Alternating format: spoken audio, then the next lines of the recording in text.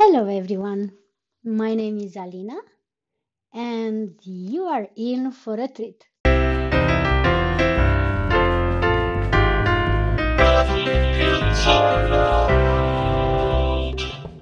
Welcome back to Traveling Inside Out, a podcast about exploring the world within or out. And welcome to my first episode with a guest. I'm really excited to start this new, let's say, adventure in my podcast. As I said, this year I really want to go one step further and start having guests on my show. I'm gonna start kind of slow, so I'm thinking to have just one guest per month. Considering I'm having this podcast is a weekly podcast, it kind of makes sense. So every last Monday of the month is when the episode with a guest will be published. Hopefully, I'm gonna manage to do this the whole year. So fingers crossed, it's going to happen. But I do want to say that having someone to talk with on the show, so basically interviewing someone, was so much fun. Maybe because I don't think I've ever said this before on my podcast, but I am a journalist. So my degree, I've actually graduated from university, and my degree is for journalism. But I haven't worked in that area for a long period of time. So somehow I feel like I'm going back to how everything started. Let's say it like that. However, my guests are not famous international something like that VIPs. Just because I'm a strong believer that everybody has a story to tell. And I want to focus more on that. I want to focus on hearing from people, trying to talk about kind of the same subject and see how people perceive, for example, comfort zone.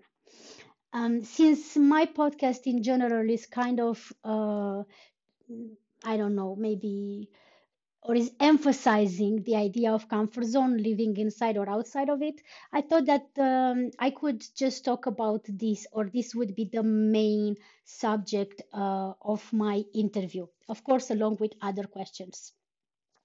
And because of that, I decided that I'm going to ask my guests to introduce themselves because, especially in the beginning, since I know the people that I'm interviewing, so they are my friends, I might know more than they are willing to share. So, because of that, I thought that how else should I start other than ask them to present themselves in such a way that they will feel comfortable with whatever they want to share about themselves. And I do have to mention, though, that I did have a little bit of technical problems, and I hope I kind of fixed them as good as possible. And I also want to say that I met this first guest when I was in Canada, and we had a really lovely conversation about a lot of stuff. But one of the things was, for the first time in a long time, I was mentioning traveling to Dubai. I don't even know exactly how we got to that conversation, but it was so interesting to find out that he actually lived there. So it was interesting to see the perspective of someone who lived in Dubai, other than my perspective of just being there few years ago for around 1 week, maybe a bit less than 1 week. So with no further ado, I hope that you're gonna enjoy my first interview. And if you are interested to listen to or to become a guest on my show, you can just get in touch with me. Just listen until the end, and I'm going to explain how to get in touch with me. And then we will go from there. Okay? Enjoy. Hi, I am Mo. I am from Toronto, or as we like to call it, Toronto, Ontario, Canada. And I am 30 years old now, which is kind of getting up there. And for the most part, I work in technology. In my 9 to 5, I work as a marketing, in part of a marketing department. And on the side, I have a little software startup where we build niche products for large institutions or medium institutions, really, that have a large user base. So basically takes up most of my time while I am in Toronto. And I like traveling when I'm not here. So I guess that's why you're here. Exactly. Perfect. I just want to say that just the last episode that I had, I was actually mentioning that I'm not sure how to pronounce your city, and that's perfect, exactly how you said it.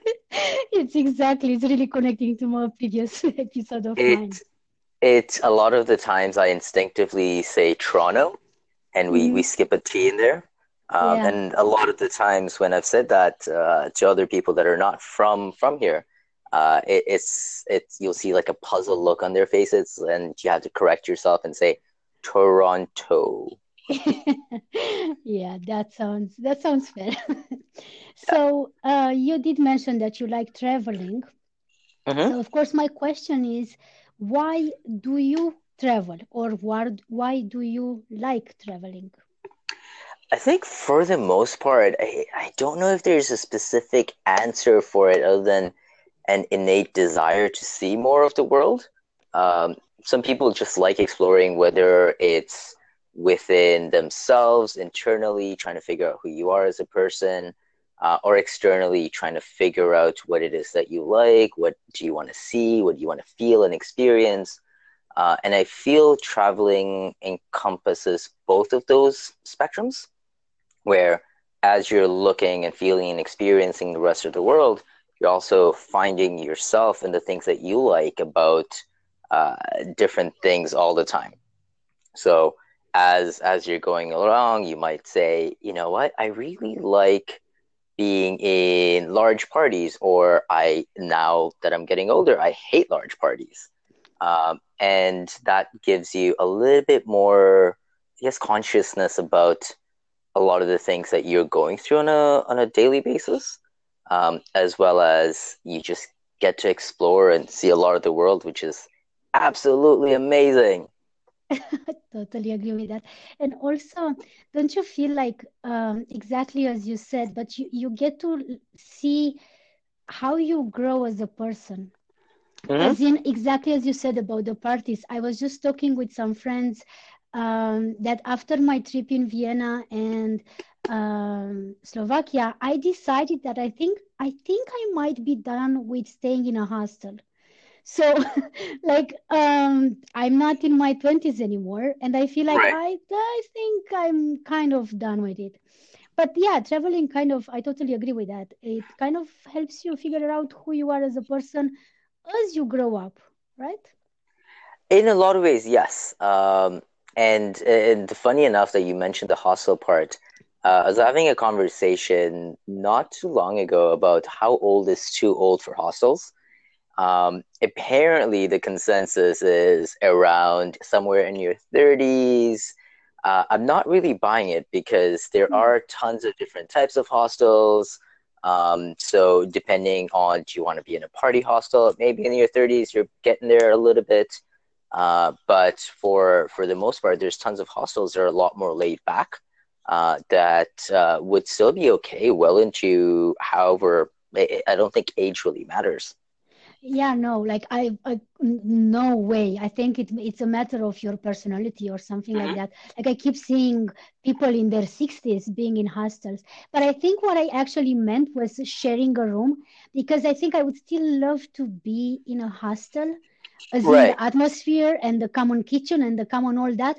But at the Yep. end, like at night, I just want my own space to be able to actually rest. So I think Yes. that's where I was actually aiming. And luckily, there are a lot of hostels that they do have private rooms as well. So that's amazing. And private rooms, for the most part, from what I've seen, are really in demand at a lot of hostels, and those are sometimes the first to go. You'll always be able to get beds in like an 8 person or a 12 person dorm pretty Hmm. easily. Private rooms, they have few, but they do go very quickly. So there's definitely a growing demand there. And I guess as millennials are aging more and more, that demand will continue to stay there, and maybe more hostels will actually have more private rooms where you get the benefits of a hotel kind of living environment, but you also get all the social aspects of a hostel, which I think is a nice balance as well. Totally agreed. Um, But you are mentioning about your job and clearly how busy you are. So since you love traveling and so on, how do you make time to travel? That depends. So, like a lot of the times, it's either one of two things. It's either quick getaways where I'll say, you know what, I need to get away really quickly to just refresh and get back to the busy lifestyle that most North Americans nowadays live. And you know, you kind of hop away, go to the Caribbean or somewhere kind of close by for 3 to 4 days. So those you can kind of squeeze in between weekends. You can squeeze those in between like long weekends, especially where you take an extra day off, but now you've got 4 days.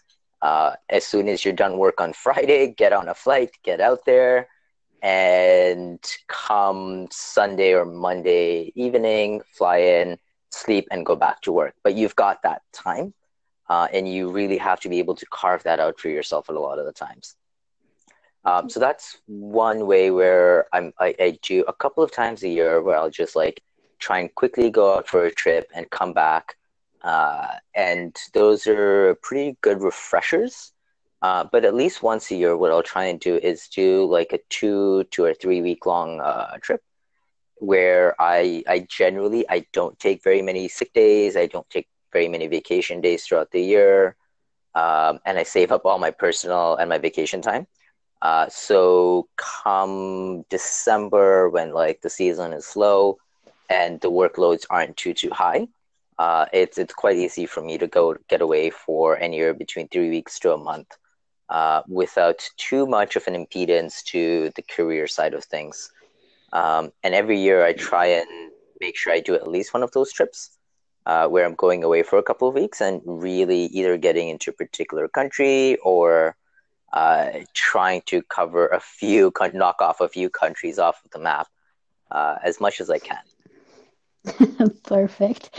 Um, I mean, okay, so you live in Canada, which is a huge country, we all know. Uh, where do you like exactly give me some ideas? Where do you fly for a longer weekend? Like, where would that lead you since you're up there in the north, but then it's also huge, huge country. So, So what I typically use is instead of figuring out exactly where it is that I want to go and trying to get there, a lot of the times I just go on Google Flights and I look at anything that flies out of Toronto that's nonstop, that's within a 4 to 6 hour flight. And as long as those factors work in, very often it's places in South America or it's anywhere in the Caribbean. So things like Jamaica, not Bahamas, Jamaica, Dominican, Cuba, Mexico, like all of that area, hmm also Central America is like pretty within, I believe, 5 hours. hmm And Peru and places at that longitude, I guess, sorry, latitude, gets to about 7 hours or so. And hmm all of that is pretty doable within for a weekend. It does get expensive, so that's where again Google Flights, you just say, you know what, I want to spend this much on being able to fly out for the weekend, and you just get a couple of options to pick from. So, do you do any traveling inside Canada? I do. So Ontario is really good. So Canada is interesting because you've got our West Coast, which is about a 6 hour flight away hmm from Toronto, and you've got our East Coast. So the East Coast in the summertime, there's quite a few things to do, but the West Coast is absolutely beautiful with the mountain ranges in between BC and Alberta. But I am pretty lucky to be in Ontario, which has some of the best weathers sorry, not best weathers, some of the best landscapes within central Canada. So in the hmm summertime, it's pretty rare that I'll leave Ontario, simply because camping is absolutely amazing here. You can go cottaging and fishing, and you can take out boats and just spend a lot of time on the water. Just there's also off-roading. There's just tons of things to do within Ontario itself. are within a 3 hour drive from here. So in the summertime, it's pretty rare that I'll actually leave Ontario itself. Yeah. I want to go again and again and again. Um, yeah, you were mentioning Google Flights. I'm kind of doing the same, but I'm using it's not exactly the same thing. But since I'm always on a budget when I'm traveling, I'm always looking for a specific. So basically, for me, it doesn't exactly as you said. It doesn't matter that much the direction or where to travel, as long as it's in in my budget or in my time and so on. Mhm. But I'm using it's called Secret Flying. Okay. It's basically and it's the same. So I can just add the city where I want to fly from, and then I can add the month when I want to fly, and then it shows me all the deals that it has, and it's come from different websites, of course. So Right. that's what I've been using, or like that. I'm just looking to see, like, to get some ideas, as in where else could I go from where I am right now. And since I'm not in Reykjavik anymore, I'm not that you know, in a little box basically. So I have way more options from where I am now than from where I was when I was in Iceland. Right. And a lot of the times you can check things that are nearby airports. Mm-hmm. So it might be cheaper to be able to fly from, if you just drive an hour out or you take a train an hour out, and hop on to another airport where they might have much cheaper flights to like other places as well. So it's good to do like I guess irrespective of the tool, I think it's good to do like a really wide search Mm-hmm. and being able to say it doesn't really matter where I'm going as long as these particular criteria are met, whatever your criteria are. Exactly. Exactly. And now, because I personally, I'm getting a bit nostalgic because I keep looking through my pictures, not necessarily from last year trip, but from many years ago trips that I had. I'm curious to know, I don't think I ever asked you this, or if I did, just say it again. When and where did you travel first time abroad? First time abroad, as in a vacation trip or like a family trip. So Like as first time ever leaving your homeland. okay, so that would probably be so I was born in Bangladesh and I moved to Dubai. Like my family moved to Dubai when I was 2 years old. So that would technically be the first. Mm-hmm. And we would go back to visit Bangladesh once a summer, sometimes a little bit more than once a year sometimes. But every year would fly back and forth between the two countries for vacations. Um, and I believe I didn't really travel outside of that until we came to Toronto in 2001. And then it was only when I got into university then I started traveling. So around the age of 20, 22 is where I actually started going out on trips for the purpose of seeing new places. Until That's then, it was mostly family vacations in or around either the Middle East or in Bangladesh. Um, but I think the first trip that I did was to Orlando, Florida. And I was dating someone at this time, and we decided, and our school was on strike, so uh, university had shut down right before exams. We had nothing to do, so we decided, hey, why not? Let's just fly down to Orlando because it was literally the cheapest ticket that we can find. And as a poor university student, cheap is really good. Uh, and I believe the tickets, including flights, hotel, and a car, was 350 Canadian dollars per amazing. person, right? Wow. For about 4 days, which was Perfect. ridiculously good, right? So you get Yeah. everything covered for that price. So yeah, we jumped on that. We just drove around. I think we spent $20 in gas because we got one of those tiny cars. Uh, and it was fantastic. There was it wasn't a great time to be in Orlando at that point because I feel they thought it was really cold, but for us Canadians, we were trying to go surfing and people were just looking at us funny, but it was summer weather for us. Yeah. That was probably the first trip. Yep. That sounds really lovely. That's so. I'm gonna ask you later to send me some pictures. That sounds I hope I really, have some, yeah. And like there's really fun. peacocks on the road that I've never seen peacocks on the wild, but they have peacocks in Florida, which is great. Yeah, it's funny, but I think I've only seen peacocks in zoos so far. Which Yeah, is, I think we actually have them in my country, but for some reason, I don't know. they're typically hard to find, but in Florida, they're like our geese. We're like not as often, I guess, but I we saw quite a few of them just randomly on the streets. And of course, we got out of the car and started chasing after them, which is a lot of fun. But yep. I actually remember, I actually, when I was 2 years ago, now, when I was in Montevideo in Uruguay, I've actually seen one peacock on the street. And then I look on the map and I was close to a zoo. And I was Mhm. like, but it was literally in the middle of the street, as in the cars were stopping and like honking and were like, what can we do? And I was laughing. I was almost crying from so much laughter. Did But it then when I escape the saw, zoo? but then I saw that I was close to a zoo, and yeah, someone came finally, and they were like, "Whoosh, whoosh," back or something like that. Because yeah, if it wasn't close to a zoo, it would have been like ah ha ha ha. Ha. But then I was like, "Oh damn it, it's going back to jail." Oh well.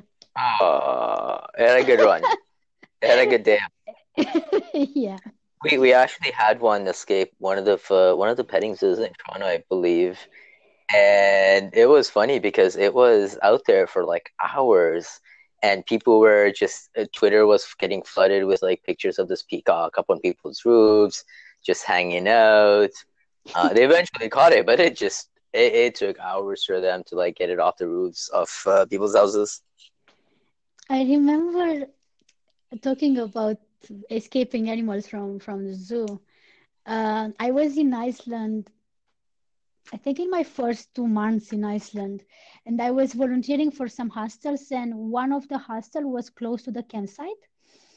And I was living in a house with other volunteers, and one day somebody was like, "We found a seal," and I was like, "A what?"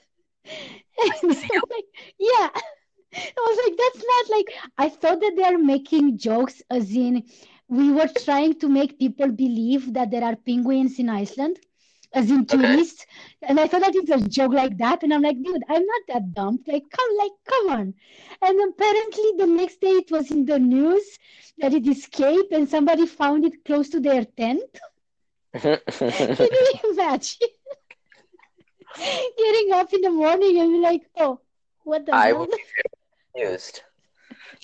And then they actually cropped the news from the paper and then we put it in the kitchen as in that was actually a thing that happened. Speaking Yeah. of penguins, actually, I just saw penguins How off was that? Lima. And so Lima is a desert, so you don't really expect penguins off the coast of a desert where it's like, it's really hot. I was getting sunburned at one point, but also seeing You were penguins. getting sunburned? Yeah, I didn't realize. I mean, I needed sunscreen, and I fell asleep on the beach. And 2 hours later, I woke up and my nose looked like I was Rudolph. So that was bad. But I mean, we saw penguins right off to the desert, and it was really weird because you always expect penguins to be in Antarctica, but no, they're up north as well. I mean, that's not necessarily north, but yeah, I don't even know. Was it weird or is normal to have penguins there? I don't know. No, that's where they stay as well. Like they're Yeah, Humboldt that's penguins. one of the okay, okay, okay, okay. They're pretty native to that side, and I guess maybe it's seasonal. But it was Yeah, their it is. Yes, it is. I know that for sure. but they were on that island for a while, and I think they're usually there to one extent or another. So the thing is, on the other side of the continent, so on the Atlantic Ocean, what I've seen penguins, they told us that they are coming. Um, I think it was late November, beginning of December, kind of a thing, to lay eggs, and they are staying up until April or so, something Oh, like that. And so when I was there, that was when I think the babies were around 2 weeks old, and it nice. was like the cute, like my heart was aching.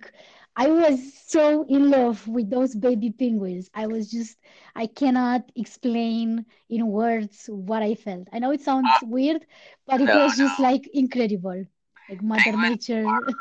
are the cutest. Uh, and I find them really cute because they feel like they are the clumsiest animal planet, and you have to feel bad for them. But it's also really cute. Like if you've ever tried to see a penguin trying to navigate its way around Yes. space, like they've got useless flappy arms that don't really do anything. They seem like they're way too top heavy as well, like mid Yeah, heavy, and they've got these little feet that are way too small, so they're just kind of hopping around. I know. And it's the cutest little thing. So you're just like, oh, are you gonna make it to your little cave thing or not? Or are you just gonna fall off the side of the rock and have to start again? Exactly. Yes. They're adorable. Um, the next question that I don't know how to make it smooth, so I'm just gonna ask. No, no, go for it. What does comfort zone mean to you? Comfort zone. Okay, so Like to it's you, okay? So don't give me a definition in general, what it means to you. I think for me personally, a comfort zone is something that is familiar to me. Hmm. So I am, and maybe this goes for most people as well, but uh, for me to be comfortable in something means I am usually familiar with that setting. So if I were like, so for me to travel, for example, within my comfort zone would mean I'd keep going back to like the same types of places, Hmm. and not really explore much. So, which in of itself makes me a little uncomfortable. So this is why like this question is a little bit hard for me to answer because my comfort zone sometimes is to push the boundaries and be uncomfortable and Hmm. put myself into new situations. But with a Hmm. lot of things, I also am very particular about things that I like, and I like staying there. So it depends on exactly which part we're talking about. Yeah, I mean, I totally get you, especially like in my case, I kept traveling for so long and I kept pushing myself to discover new places and to understand other cultures in such a way that my comfort zone became that. And being outside of my comfort zone actually meant to stay put somewhere for more than 3 months, which I'm Right. actually into my third month and I'm a little bit freaking out of staying put, kind of. So yeah, I totally understand. But then um, choosing which comfort zone you want to talk about, do you think it's important to challenge that, to get out of it, and why?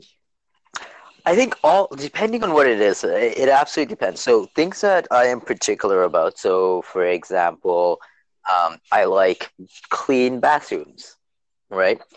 Okay.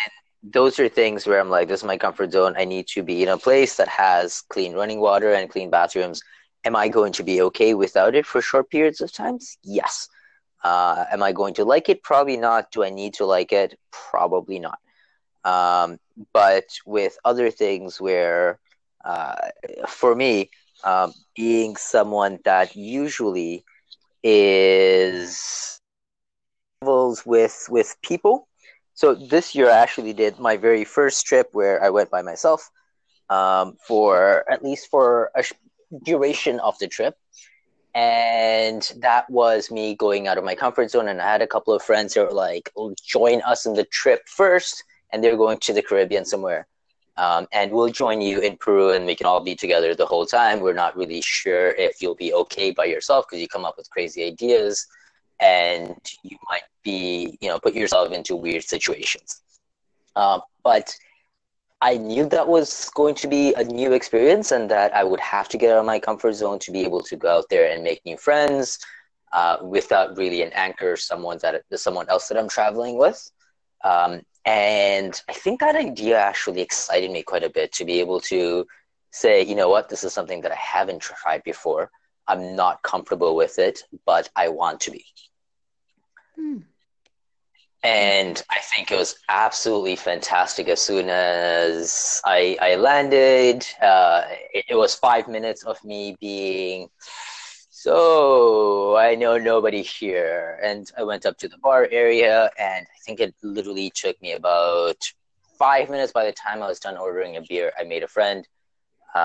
And we traveled together for like the next little while. Well, we'd see each other in different cities. And then, made a lot of friends as within the first couple of days. And I'm really glad I broke that through that, going into solo traveling, for a short period of time, at least. I mean, my whole podcast is about solo traveling, so I'm not gonna comment on that, because then I will never end.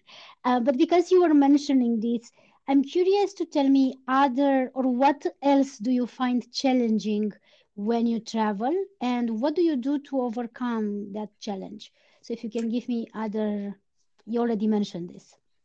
What do I find challenging when I'm traveling? I think time is one of those things. Trying to have a career that I want to always go back to, but also to want to travel more and more. It's a very internalized challenge, I guess, in a way, where one side of me goes, I want to keep traveling the whole time, and the other side of me really likes to work. So to try and find that balance between the two is extremely difficult for me at times. Um, and this is why those short trips in between my long trips are actually really helpful. Otherwise, I think I would go pretty insane. In summary of what I was saying is essentially the having a short amount of time to travel Mm-hmm. essentially means I am forcing myself a lot of the times to just go, go, go, for days on end, and using like nights to travel, and only clocking in 3 to 4 hours of sleep, per day. Mm-hmm. Um, it is extremely difficult to do, but you get a lot out of it. So if you're only doing it for 3 or 4 days, it's absolutely doable. And sleep is an interesting thing where with sleep deficits, you can actually recover for them without too much harm, Yeah. pretty quickly. As soon as you get a good 8 to 12 hours of sleep, you're right back to like being normal again. Yeah. Um, I wanted to ask you, this is something that I rarely see people asking, and I'm actually curious to hear about this because also I've never been asked this ever. So I'm curious to hear your answer. Is there a country or a place where you would never go? Where I would never go. Okay, so this is going to sound very weird, and this may make a lot of your listeners uncomfortable. I wouldn't say never, but as of right now, I am trying to avoid going to the US, for a couple of reasons.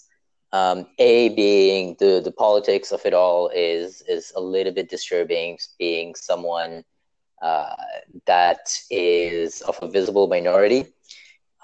So very often, whenever I'm trying to go to the U.S., it's quite you basically get the third degree from any airport.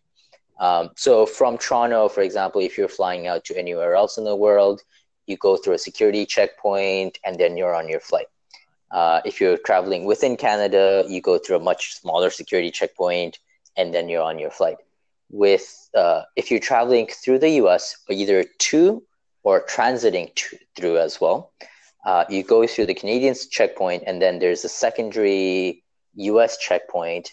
And then you have to get a visa, which was really weird because when I was going to Peru, I wasn't actually getting out of the airport. I had like a 3-hour transit, and I still needed a visa, and I had to say why I needed a visa, which I'm like, I really don't. I just have a flight that connects in Houston.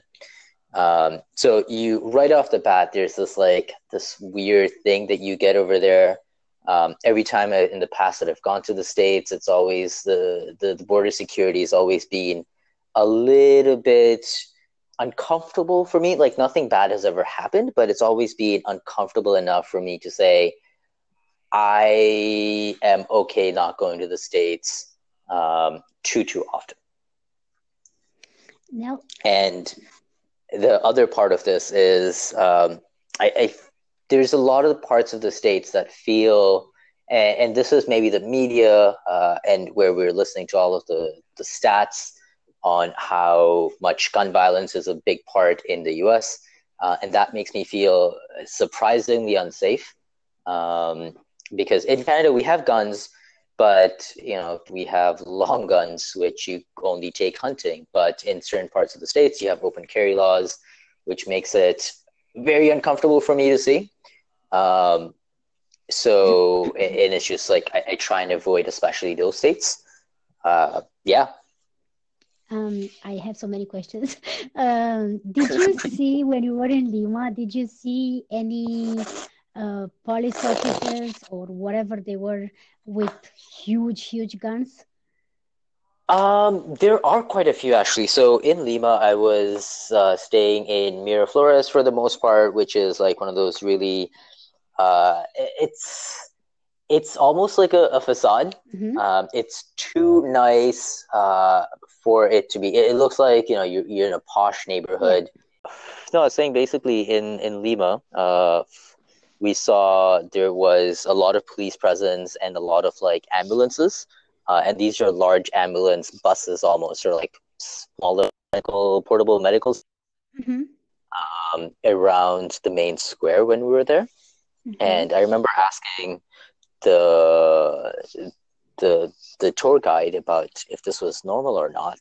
And his response was, there might be a protest, so they're here and it's okay, nothing to worry about. So Lima is one of those places where you've got sections of Lima.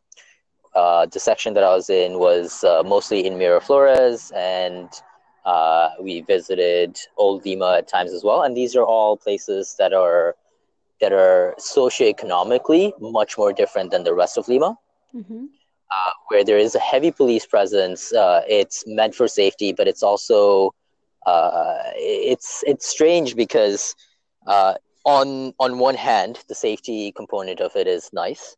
But on the other hand, I did also see police officers seeing a guy that streets, and he was just escorted right out. So there's not a whole lot of options for people to even like from a different socioeconomic status to come into areas like Miraflores.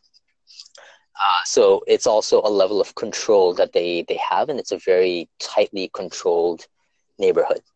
Does it I'm just curious because when I was, and not only there, in the majority of the countries that I've been in South America, there are like every police officer or whatever, they are all fully armed and they have shotguns or whatever those huge guns are. I don't know. Does it make you feel safer or not if you see them that like with so many guns?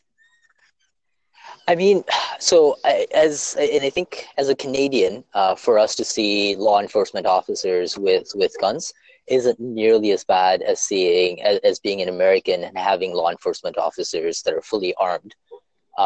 We have a slightly more positive reaction to law enforcement. Um, so for me personally, it makes me feel a little bit safer than worried, Mhm. Because for me, if that yeah, makes it sense. makes sense. I don't make sense because I was even more scared.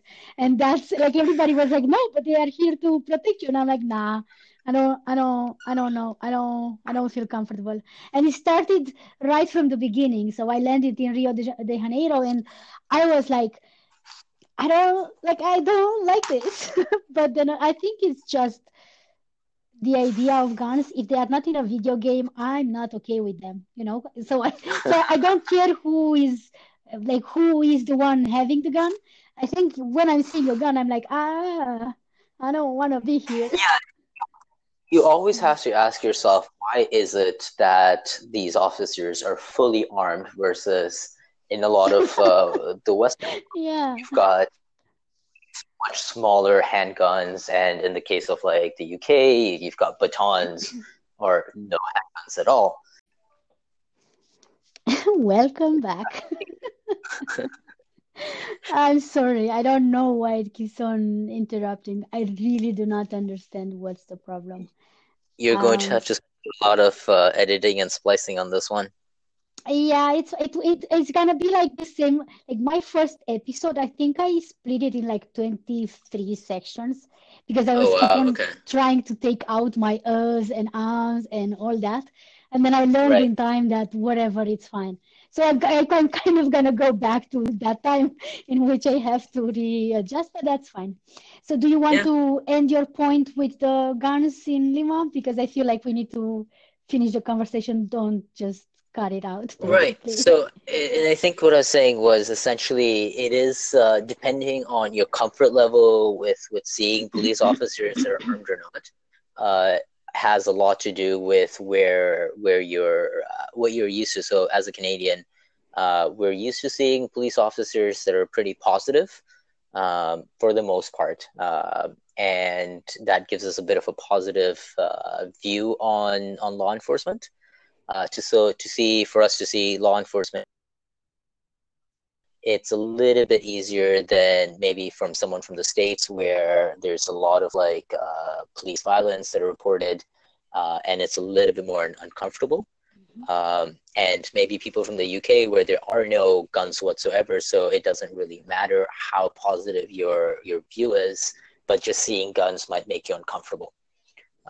So it kind of depends on what you're most used to. But for me personally, I'd rather have security, people that are on security, in places that I'm not sure exactly what the political or the situation is, versus not seeing anyone there at all. Yeah. And it does make you ask the question, why is it that police officers need such big weaponry, I guess. Hmm. um, and and that's always going to be in like the back of your mind, Hmm. but for the most part, depending on the cities that you're in, it's usually not a bad thing. There are reports of like corrupt police officers everywhere, and that's always a problem. So I guess the best thing to do is to just have them in the periphery, and hopefully nothing bad happens. I do want to, because so what you were saying about not wanting to visit the United States anytime soon, I Mm-hmm. do have to say my experience at the border. So I'm a white European woman with a EU passport, and I'm saying this because it counts. Unfortunately, I know it's not fair, but it Unfortunately, counts. yes. But it counts. Like Yep. I'm not making this up. It counts. Mm-hmm. However, the two times when I was really asked a lot of questions before entering a country was first time actually when leaving South America. Because, and I'm going to say it, as a white woman coming to United States from Iceland, I present no danger, a white woman coming from South America to United States. Apparently, I did present some danger. It was like my fifth or sixth time in United States, and they actually called my name out loud in the airport, and they took me aside and asked me all the questions Hmm. about where I'm going. Like, first of all, to show the fly out ticket from United States, and then where Right. I'm working in Iceland, and why was I like he was asking me why was I in Ecuador? No, Hmm. why was I there? And I was like, here where? And he was like, in Ecuador. And I was like, I'm traveling. He's like, studying. And I'm like, no, traveling. And then he was like, where have you been? And it was me traveling for 7.5 months. And I was like, where haven't I been? Like, are you kidding me? Like, come Yeah. on, man. I Um, mean, like they are doing their jobs, but yeah. at the same time, a lot of the questions are, and it's frequent enough that like I get asked multiple questions every time. So it is frequent enough for me to say this is a little bit uncomfortable. Like I'm going in, I'm gonna go shopping, I'm bringing in money into the States. I am not moving in there. Like, what's the big deal? In most countries, you just walk in, and I guess we have the privilege of having passports from Western countries where we can typically walk into most countries and say, "Hey, I'm here. I'm going to spend money. Let me in." And it's not a big deal.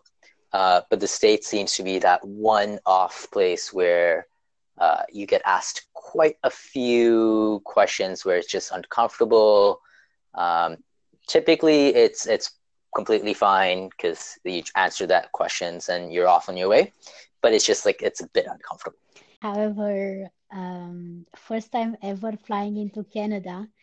I was flying from United States, so I was first in New York, and then I came to your city, Hmm. and um, it was like I'm used with staying in a long queue because I've been flying, as I was saying, to United States, and it's always taking at least 1 hour to get the freaking actually approval on the passport that I can go in. Um, However, in Canada, I was I I don't know. Like the guy asked me if I have friends there, and I was like, no. He was like, do you have family here? And I was like, no.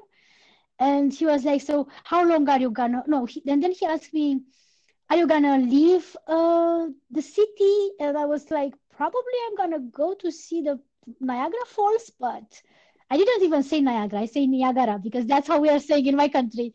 And the guy was like, what? And Right. I'm like, the falls. I don't know. I was starting to freak out.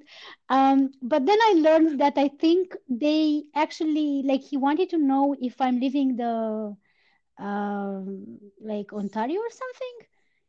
I don't know. Right. I don't know what's happening, but I was like, why is he asking me so many questions? But also, I do have to mention, as I've learned when I was there are a lot of Romanians in Canada. I think there are way more than there are in United States. So probably the guy was kind of used with Romanians, while people from United States are not like that used, maybe. I don't Hmm. know. Well, yeah, I'm not surprised that they ask a fair amount of questions in Canada as well. Like, we apparently do have tight border security for the most part. I mean, as a Canadian, all I get when I'm coming back in Welcome. or when I'm leaving is, "You're welcome. How was your trip?" Yeah, I can. Which is super nice. Like, they do it with a smile, and it's really nice to like finally come back, and it's like it's not going to be a hassle. And I remember one time I was bringing in like this statue that I bought from like this shop, and it was made out of wood. Yeah, you told me. And yeah, all I got from them was, "You're not supposed to have this, but it's okay. Don't worry about Go it." for it. Yeah. So the last question, hopefully we're gonna get through this without being interrupted again, is what did traveling teach you, or what do you feel it taught you? I think for the most part, the biggest thing I would take away from it is being able to have a bit of a globalized view of the Hmm. world. Now, I work in mostly corporate settings. which means that globalization and the impacts of it is really interesting to me. Mhm. Um, and traveling just kind of opens that up that much more, Mhm. where you get to see how people in the rest of the world live, what their needs are, how the world is kind of shifting and always evolving, and how very diverse we have, the amount of diversity that we have in both cultural components as well as just like absolutely like in scenery as well. So those things just I think lets me be able to say I have like a better view of the world, Mhm. in terms of it's not just about me as a Torontonian living in my bubble, but rather there's a whole other world out there with people that are from everywhere that all have different cultural values. And I'm able to sometimes, a lot of the times, take that and apply that to people that I meet professionally or otherwise. And I feel that lets me be a lot more inclusive as a person, to really start understanding differences. So that's one of the key things from a human centric perspective that I'm able to take away from travel. Um, and the other really important part is so I'm a huge fan of nature. I like being outdoors as much as possible, perhaps not in the cold as much, but everything else is absolutely great. So for me to be able to really explore and see all the different types of terrain that there is, and to be able to experience um, all the different types of, I guess, flora and fauna that's out in the world is really cool for me to be able to see. And that is a very grounding thing for me. And it's one of those things where when I'm out there in nature, it gives me a lot of peace to be able to just reflect on how big the world is, and consequentially how small a lot of the things that I think are issues in my day-to-day life. So, for example, if my car breaks down and I think, oh my God, this is like the worst thing that could happen to me, not really, right? The world is a much bigger place with a lot more to offer, and these small issues that we face on a day-to-day basis is very inconsequential when it comes to like how big the world and the universe really is. So to be able to have that perspective, I think gives me a lot less stress, or like lets me manage stressful situations in day-to-day life a lot better. Yeah, it kind of, I can totally relate to that, but it happens sometimes, at least in my case, that is taking me by surprise. For example, when I was visiting, I was still in Patagonia on Argentinian side, and I was visiting Perito Moreno, which is a well-known glacier. And I have to be honest, I didn't know about the glacier before like, looking through places where I want to go when I'm gonna be in South America. So I'm not gonna act all smart. But I never expect. I was so overwhelmed when I was there. I was really having tears in my eyes because exactly or similar to what you said, it made me think about nature, how strong it is, but then how fragile it is in the same time, and how we can either destroy it for good or actually try to save it. Or I had this moment in which I was like, and I'm just a little dot on this huge platform. I was like, ah. So it kind of took me by surprise because I wasn't expecting to be so touched by nature at the end of it, I Mm-hmm. guess. I think the biggest moment that I've had with that was, and this wasn't even traveling too far outside, but when I was camping, every time I go camping actually, and you're out there and you've got a clear sky, and you see the not just some of the stars, but you see the entire Milky Way, and you see the bands that are in the sky, and you're just like, holy, like that is massive. and you realize that you're only seeing a small portion of like a tiny portion of the universe, and even that is incomprehensibly big for us. Um, so I think it's very humbling to be able to experience those things, Mm-hmm. and from that humility, you also get a lot of strength as well, in being able to like say, what do we do in our small parts, to be able to keep our small slice of the world slightly better than we found it. Or if you ever have issues that you're dealing with, uh, those also start becoming much smaller in comparison. So it's a very humbling and yet a very powerful thing to be able to experience nature and the universe in general.